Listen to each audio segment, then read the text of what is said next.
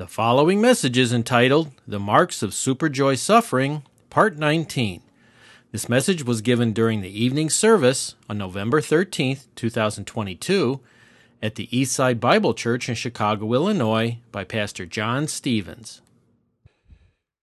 For those here in the auditorium or listening by way remotely, please answer this question on a note sheet or in your mind, not out loud.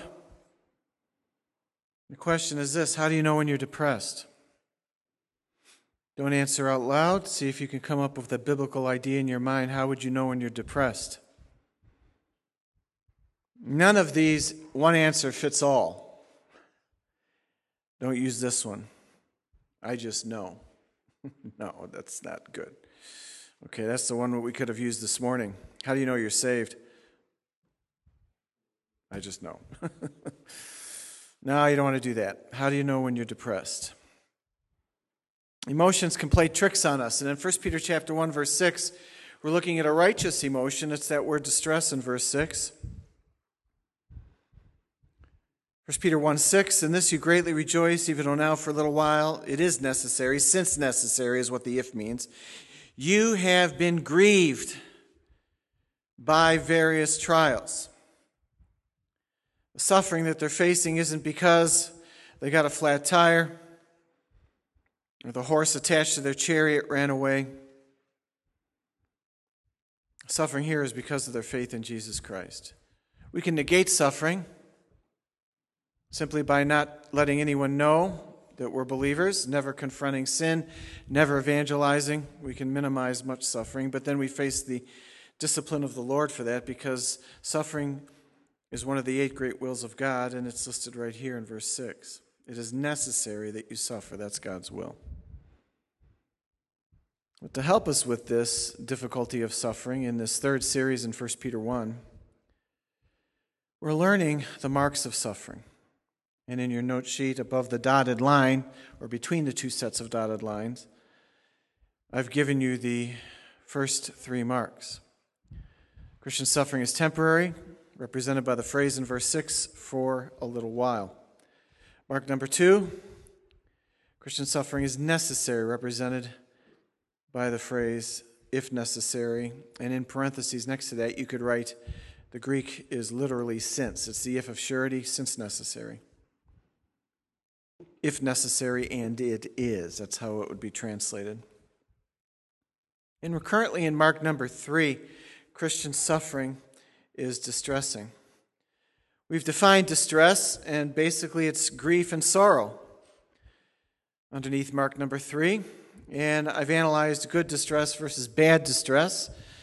We examine joy and good distress as partners, and they are, because they're both required of us in verse 6 to greatly rejoice while distressed. So they're not in opposition to each other. They do stand together. But this raises confusion for some Christians.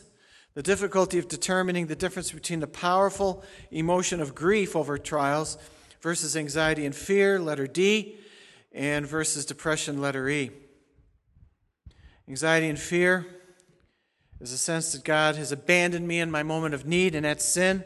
That is not what that word distress refers to. What Peter's talking about in verse 6 is simply this, that it hurts to suffer. Suffering would not be suffering if it didn't hurt. Sometimes it hurts physically, financially. It can cost you your life, as we read about in the martyrs' updates tonight. It can cost a person their job. It hurts to suffer. And at the very least, suffering for Christ causes emotional distress. Anxiety and fear are sins, distress is not. I started last Sunday night to define the issue of distress versus depression. And I hope that you gave a biblical answer. And you could have just looked at your cheat sheet because it's listed right there. How do you know when you're distressed? Last sentence under letter E, above the dotted line. You have a sense of hopelessness. Hopelessness drives prayerlessness, as I mentioned last Sunday night. You could very well say to yourself, what good does it do? This is hopeless. It doesn't do any good to pray. That's all depression. That's lack of faith. That's sin. So I'm analyzing so that we can understand that we are to accept grievous distress. We're not to accept depression. Number 2 in your note sheet then tonight. Let's further analyze good distress with joy versus depression. This is number 2 under letter E and below the dotted line. Joy with distress is sadness over trials while knowing that God loves us. Joy with distress, good distress, is sadness over trials while knowing that God loves us.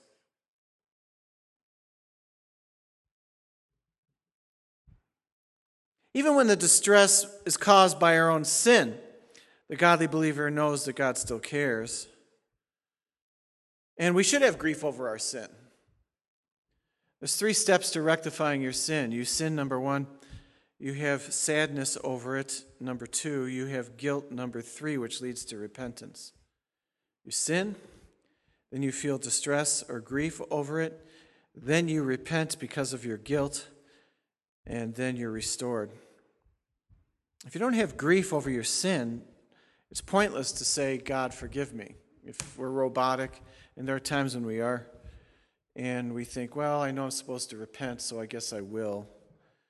God, forgive me. But you don't have any feeling of grief, and then, of course, if you don't have grief over your sin, then you would not have guilt. The grief and guilt is first and foremost not because the sin has done me wrong, but because it's done God wrong. So even when we have distress because of our own sin, that distress is good. Sadness over suffering is good. Sadness over our own sin is good. But even then, it should drive us to repent when it's sadness over our own sin. We're in 1 Peter, so go to chapter 5. Hopefully I'll get my chapter numbers right tonight. That frustrates me to no end when I do that. It's against the very core of my fiber, my being, to have you searching for a passage that I'm misstating towards you and not know it. This isn't so easy. I'm looking at the Bible, I'm looking at my notes, I've got thoughts running ahead, and sometimes I just miss the chapter number, and I apologize again. It's part of my humanness. 1 Peter 5. We're to cast our anxiety in verse 7. Definitely. That's what we're to do with anxiety. And we looked at this under anxiety before. The word for casting would then apply to any sin that we have. This is a general word for getting rid of something that's bad. Casting all your anxiety upon Him, you have to get rid of it. And it's epipito, and the idea here is to throw onto somebody else, to throw something onto somebody else. You're casting, you're throwing it by faith. In your mind, you're saying, take this. So we cast our depression, we cast our anxiety, and the foundation of that is He cares for us. And so when we're depressed or filled with anxiety, as verse 7 is referring to, we lose a sense that God cares. We think He's abandoned us. It's hopeless. This is why we don't pray. Foundational reason why we don't pray is we don't believe in prayer. There is no other reason for it. I've had people, as I told you last Sunday night, who've argued this with me ad infinitum over the years. There is no argument against this. We don't do certain things because we don't believe in them. That's foundational. Why are some Christians, as I said this morning, not fearful of hell? They don't believe in hell. And that is alarming. How could a believer not believe in hell? Well, I believe in hell. Well, doesn't it frighten you when you think about it? Nah. See, that's not belief, right? If I was to say to you, well, you're supposed to obey the Lord, well, I'm not obeying the Lord, but I believe in obedience. I believe in obedience, but I'm not obeying. That's crazy. Lack of prayer means I don't believe in prayer because I don't trust the Lord. I don't think He cares for us. Casting is a prayer word there in verse 7 then. We cast verbally and in our minds to the Lord, asking Him to take this. We do it by faith. It's a major way that we get rid of fear, anxiety, and depression. If I don't pray, I don't believe in it. Like I said this morning, 2 Corinthians 10 talks about stronghold issues, and there are Christians that say, no, that's simply not right. I absolutely believe in prayer. I just don't pray a lot. I trust God to take care of all things. I don't need to pray. Nothing needs to be said to that line of reasoning, does it? Go to the Old Testament, Psalm 89. Psalm 89.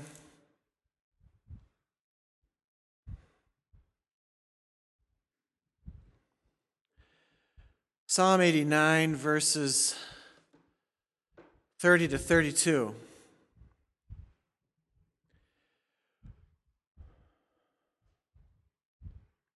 Psalm 89, 30 to 32. Referring to verse 20, I have found David my servant with my holy oil. I have anointed him, verse 20. Then verse 30, if his sons forsake my law and do not walk in my judgments, if they violate my statutes and do not keep my commandments, then I will punish their transgression with the rod and with iniquity, and their iniquity with stripes. But, verse 33, I will not break off my loving kindness from him, nor deal falsely in my faithfulness. Do you know what those 4 verses are telling us? Because they're monumental. Even as his children, if we violate his law willfully, he still loves us in verse 33. That's that number 2 point. Sadness over trials while knowing that God loves us. Grieving over my sin, yet knowing God still loves me. I will not break off my loving kindness, verse 33. Loving kindness is one of the words for mercy, as we'll see again next Sunday in the morning sermon, in verse 33. God never deals falsely with us. He is faithful. When we accuse him in depression, you've abandoned me, it's hopeless, that means God is false. He is unfaithful. So on to number 2. The great sin of depression is we accuse God of being unfaithful, of lying to us. We don't trust politicians because they lie to us. It's as simple as that.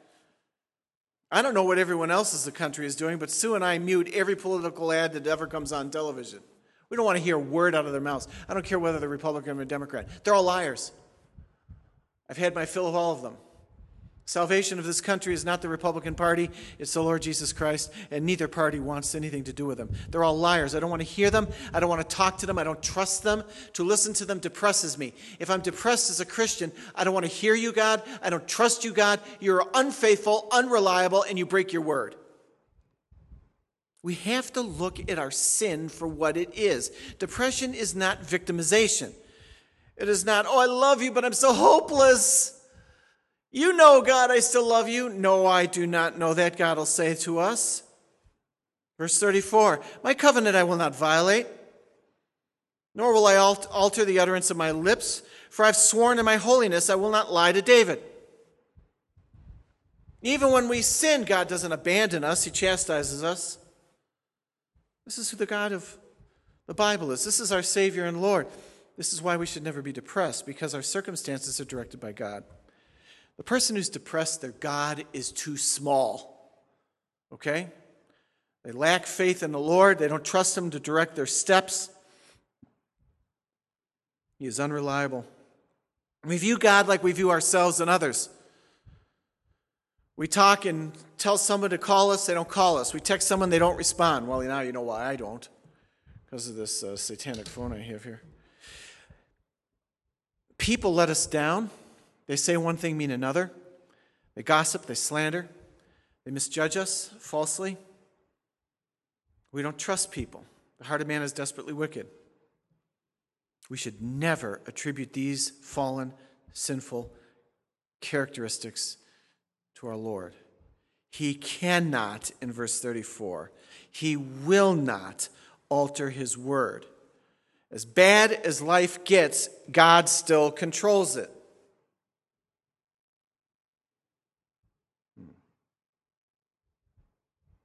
Does David still have a problem with God, though? Yes. Yes, he does. Verse 46. Verse 46 is kind of like not listening to a word I've just said for the last 5 minutes. Okay? That's what verse 46 is of Psalm 89. How long, O Lord, will you hide yourself forever? Will your wrath burn like... What did God just say? Does a loving God hide himself? Verse 48. What man can live and not see death? Can he deliver his soul from the power of Sheol? Verse 49. Where are your former loving kindnesses, O Lord? What did God just say back in verse 33? You swore to David in your faithfulness. We're bent towards thinking wrong of God. That's the foundation of hopelessness. If you ever have an opportunity to counsel someone who's hopeless as far as a true believer, please do not, as I said 2 sermons back, don't pat them on the head and say, "Oh, I'm so sorry." This is great sin when we're depressed. It's an attacking of the very character of God. He saved us to give us joy. He brought us abundant life. Are the circumstances of your life and mine so terrible that they are an absolute, convicting, foundational truth that God has abandoned us? Have the bad things of your life really convinced you and I that God does not keep his word? Is that what they've done? This is terrible. Number 3. So depression then is the abandonment of God. This is ironic. While believing that God has abandoned the depressed one. Isn't that ironic? Where are you, God? I'm depressed. When I believe that you've abandoned me, I become the one who abandons you. What's the point? Why pray? Why talk to you? I abandon you because you've abandoned me. Wow. Depression is the abandonment of God. It is not feeling down. That's distress. When you're suffering, there's nothing wrong with feeling down. Of course, we'd have to define what feeling down is. I guess I don't really know what that means. When I feel down, I'm discouraged and depressed. My emotions of grief are not the same for me as an emotion of feeling down. So I don't know how you define feeling down, but for me, that's depression. Down for me is moving away from God who's up. Number 4, depression is believing there's no way out. That one is trapped and God doesn't care. That's what depression is. Believing there's no way out.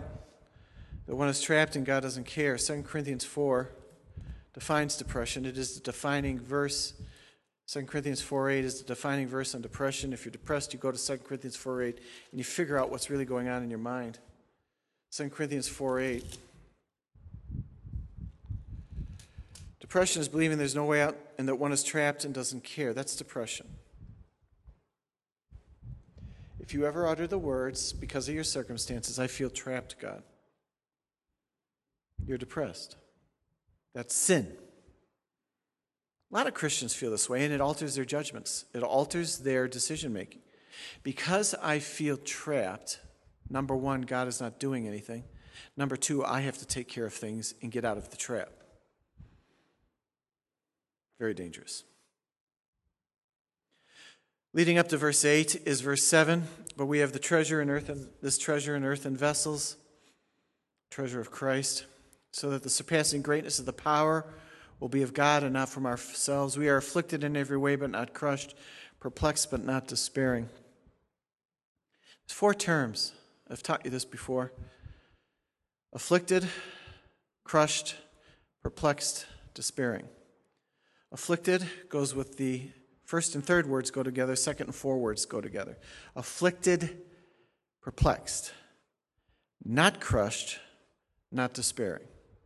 2 couplets. Afflicted is the first word, goes with the third one, perplexed. Second word, not crushed, goes with the fourth word, not despairing. We are all afflicted. Paul is saying, I'm afflicted and perplexed with his suffering. That's okay.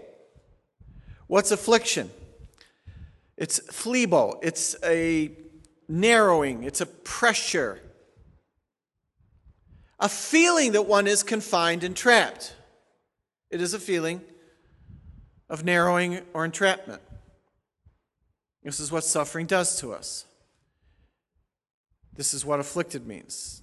And it's a continuous, I am we are continuously afflicted, a sense of being narrowed, pressured. A phlebometer is an old name for a blood pressure machine. And that's because the word phlebo, which is part of the Latin and the Greek, in phlebometer, refers to a narrowing. When your arteries narrow, the blood pressure goes up. Lisinopril, which I take, is a loosening of the walls of the arteries and veins, and it makes them more pliable, and that's allowing the blood to flow easier through, and thus the pressure drops. That's what lisinopril does. It relieves the pressure. So he's saying, I have a sense of narrowing. Yes, we do feel like at times we're trapped, but that's not a period. Not perplexed. A feeling of, not crushed, afflicted and perplexed. He's also perplexed. He's at a loss. He doesn't understand the suffering. We are afflicted, we're perplexed. I don't understand it. Even Paul, this is suffering. Suffering is a sense of, I do feel somewhat trapped, and I'm confused, but not crushed. Stenochorio, the word for crushed, means actually not trapped, to actually be made cornered and narrowed. He feels with affliction and suffering that he's trapped, but he's not actually trapped. He doesn't believe that he is. That's the difference. Back to your notes. Depression is believing there's no way out and one is trapped. It's a belief that I am trapped. That's depression. Paul is really drawing a very fine line here that we need to draw. My suffering is a narrowing. I feel narrowed. I feel trapped, but I'm not trapped.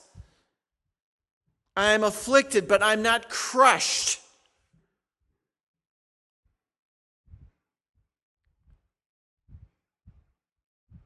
He believes that by faith. He's confused with perplexing, but he's not despairing. And there's the word for depression. To despair, ex aporeo, means not despairing, but to despair means to actually believe there is no way out. I am trapped. That's what crushed means. There is no way out. This is hopeless. Aporeo is one of the words for hopelessness and depression. There is no way out. So my emotions, I'm struggling, Paul is saying. I am in a situation where I don't see any way out, and I'm perplexed and I'm confused, but in faith, I know there's a way out. I'm not crushed, and I'm not depressed, believing that God has abandoned me and that it's hopeless. It's a line you and I have to draw. So he goes on, verse 9, persecuted but not forsaken. I've not been abandoned by God, struck down but not destroyed, annihilated. This is what it means to be depressed. So grief is not this. Grief is not this hopelessness. One writer says, by God's design, trouble needs to be painful. By God's design, trouble needs to be painful in order to refine believers for greater spiritual usefulness. Why does he give you sufferings that you can't see any way out on? That's that first word, afflicted. Why would he do that? Because he's trying to get us to the end of our self-sufficiency. Okay? That's why God does that. He puts you into situations where you see no way out. None. That's where he wants us. But he doesn't want us in that last word, despairing, where you go from I see no way out to, well, there is no way out. God's abandoned me. So he puts us in painful situations, as this writer says, in order to refine believers for greater spiritual usefulness. He's trying to strip us of our self-sufficiency. Please write that under number 4. The purpose of suffering that narrows you down and seems to block your path is to strip you of self-sufficiency, driving you and I to trust God more. If you said to me, John, do you have various sufferings right now in your life that you see no way out? Yes. Closing my eyes and thinking through my life right now, there's one right there. There's a suffering right there. I don't see any way out. Number 2, there's a suffering right there. I see no way out. Number 3, there is a suffering there. I see no way out. These are horrible. These 3 sufferings in my life right now are horrible. To a lesser extent, I see a fourth suffering that I don't see any way out. I grieve over these four things. There is no human solution for any of the four of them. I am definitely, in verse 8, afflicted. John, on those four sufferings that you think of right now in your mind, are you confused? Yeah. All my sermon preparation doesn't help me with this one, or that one, or that one, or the fourth one. I can't find answers in the Bible to these four. As far as these specific sufferings being listed in the Bible. So, John, are you depressed? Sometimes I gravitate in verse 8 into the crushed and despairing.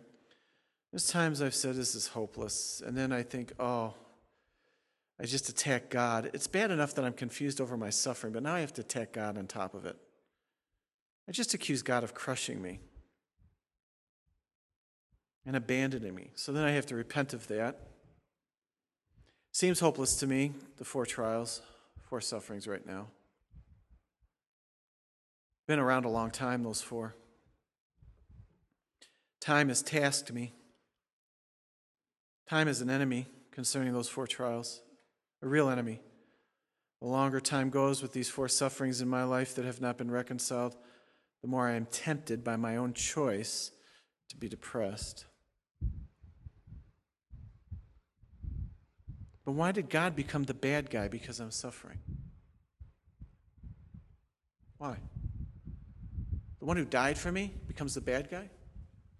Does that make any sense? It doesn't make any sense, does it?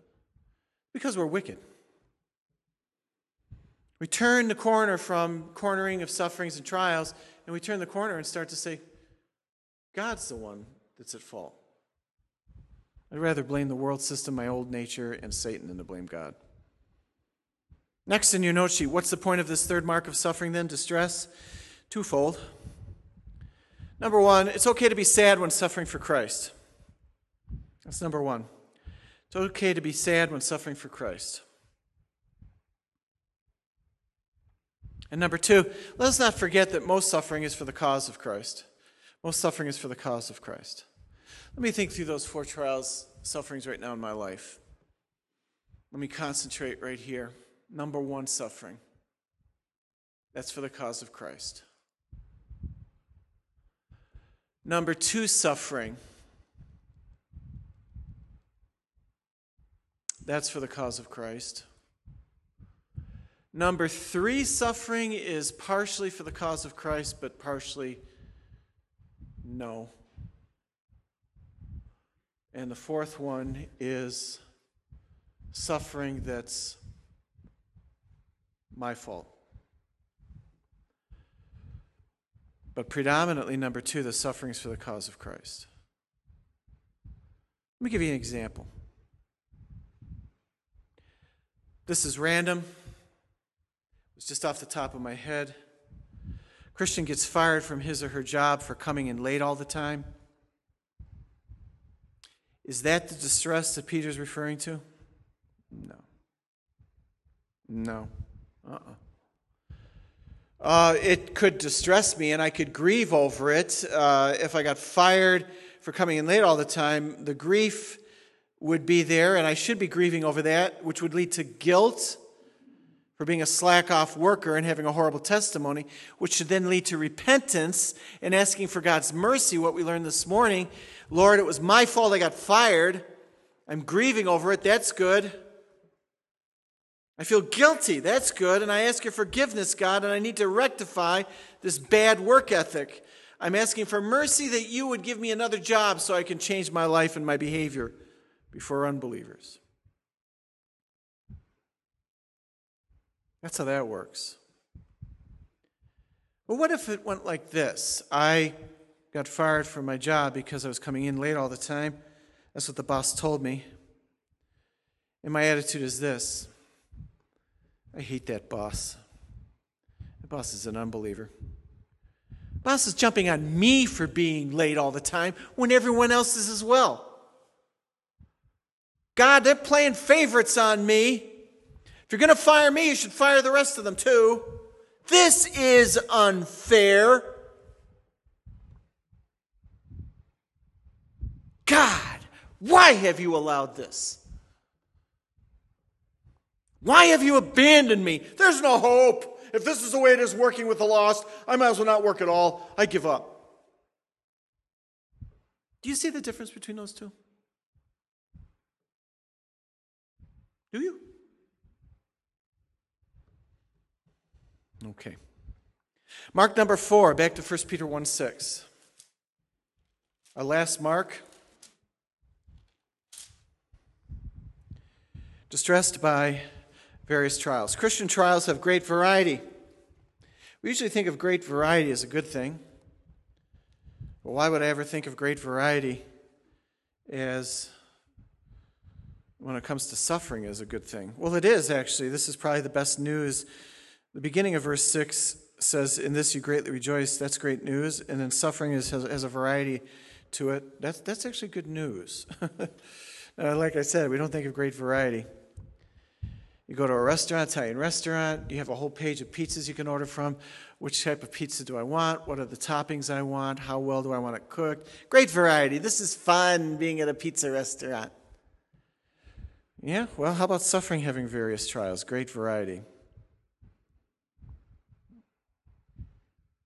This is an interesting 2 words. Various trials. Letter A under Mark 4. Manifold. On the back side of your note sheet. Manifold. Various. That's how it says in the Greek. Poikilois perasmoi. Manifold. Various. Wait a minute. I thought a manifold was a part of an engine on a car. Yeah, it is. But this is the old word for trials have variety. Manifold trials means trials that have variety. It means various. So on the blank line next to letter A, all types. God has an infinite library of various types of suffering. And in heaven, He takes one off the shelf and He targets it right for you. How do you like that? He chooses, unless the suffering is because of my sin, but that's not the context of verse 6. Okay, so let's eliminate the idea of various types of sin that we commit. That's not what's being talked about. Sin is our fault. Suffering is what God allows. Poikilois means many-colored. Various means many colors to it. Many colors? Peter uses the exact same word for various there to describe God's grace. Look at 1 Peter 4, verse 10. Many colored, many shades. 1 Peter 4:10. As each one has received a special gift, employ it in serving. Diakonao, to be a slave. Employ it in serving one another. We're to be slaves to one another in church. This is one of the major proofs that one is a believer. We have gifts, we use our gifts, and we serve each other. As good stewards of here it is. There it is, right there. Poikiloi, manifold grace of God. There are different types and colors of gifts, so shades of them. So it helps us a little now. If we think about shades of grace, various types of grace through service, that's the context of verse 10. This helps us back in 1 Peter 1:6. What does it mean, shades of suffering? Well, not everyone gets up and preaches 2.5 hours every Sunday or 2 hours every Sunday as a full-time pastor teacher. So that's one shade of service. There are various types of service, giving financially, administration, helps, teaching that isn't pastor-teacher. There are different ways that grace works out as we choose to serve. God has planted into us a conversion not based on personality or education. He has sovereignly given us various gifts that have various impacts and various opportunities to serve. Some are more in depth than others. God determines the fruit. This is what suffering is. Various colors under letter A, then write it down, means all types. In other words, all levels of suffering. So, manifold various trials refers to all levels. It refers to various lengths of time under letter A. All levels. What do you mean by a level, John? Horrific down to annoyance and everything in between, all levels. Time designations, you'll notice that some sufferings last for a few minutes. I told you about how I was persecuted at work last week because I was witnessing, and it ended. Next few days, back to normal. But when your spouse gets martyred for the faith, that's a level of suffering that doesn't end in a few minutes, right? Okay. All levels, all different degrees of time.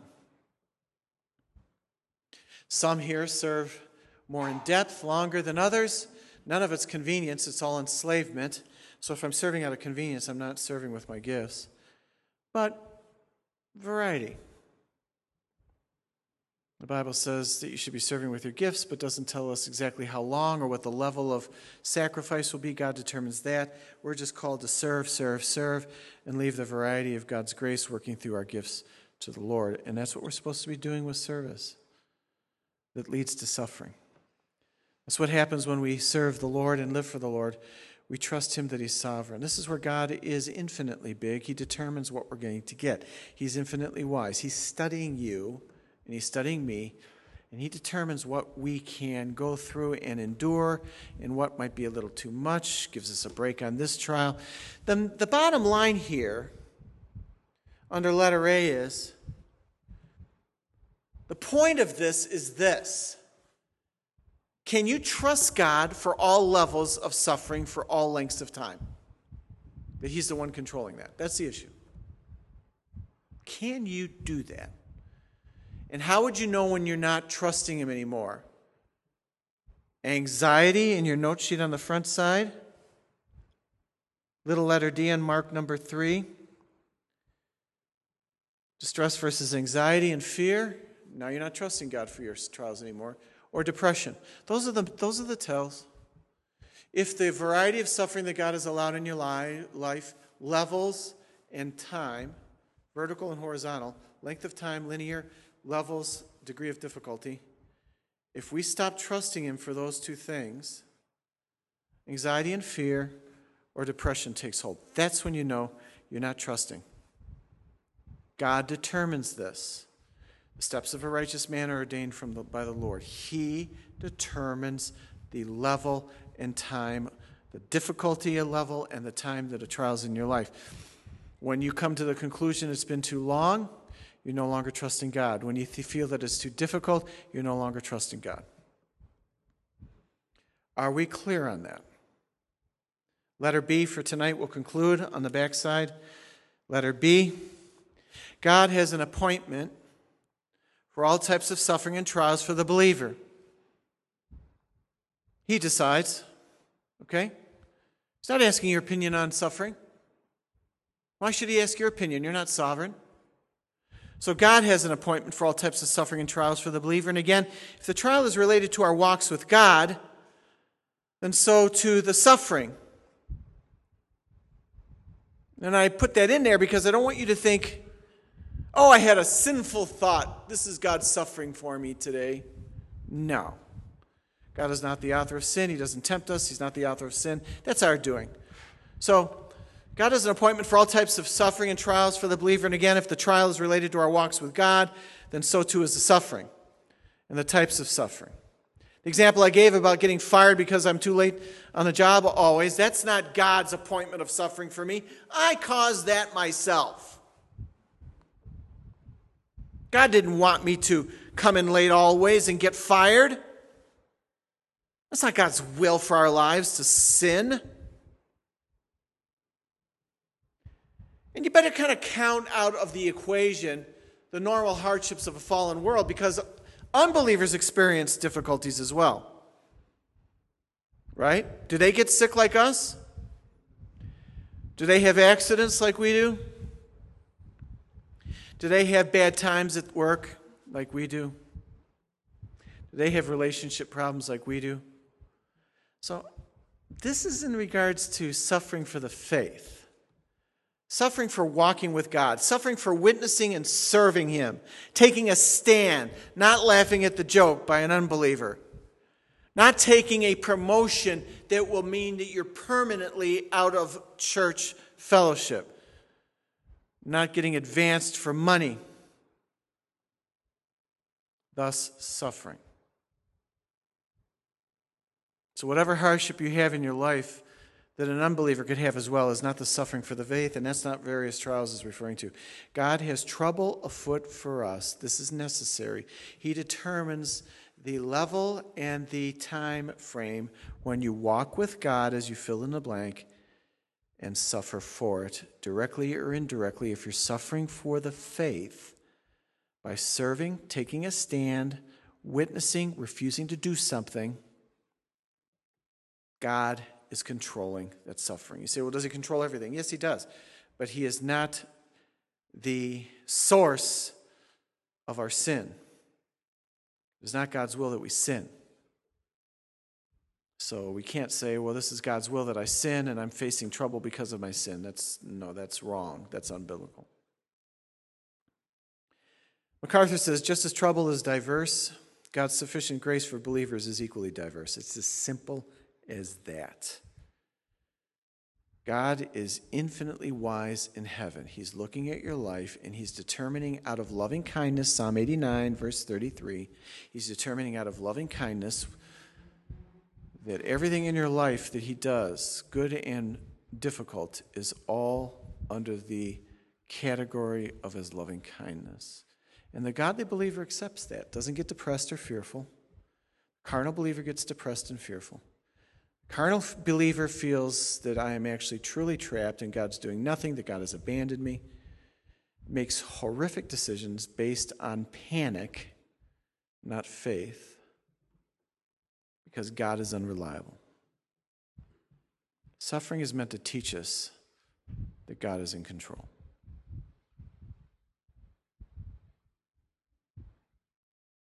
One of those sermons, dear Lord, very easy to teach. Impossible to live without your grace enablement. In a sense, a very easy sermon to listen to. Impossible to obey without your help. We are untrustworthy, Lord. You know that. You've taught us that in your word.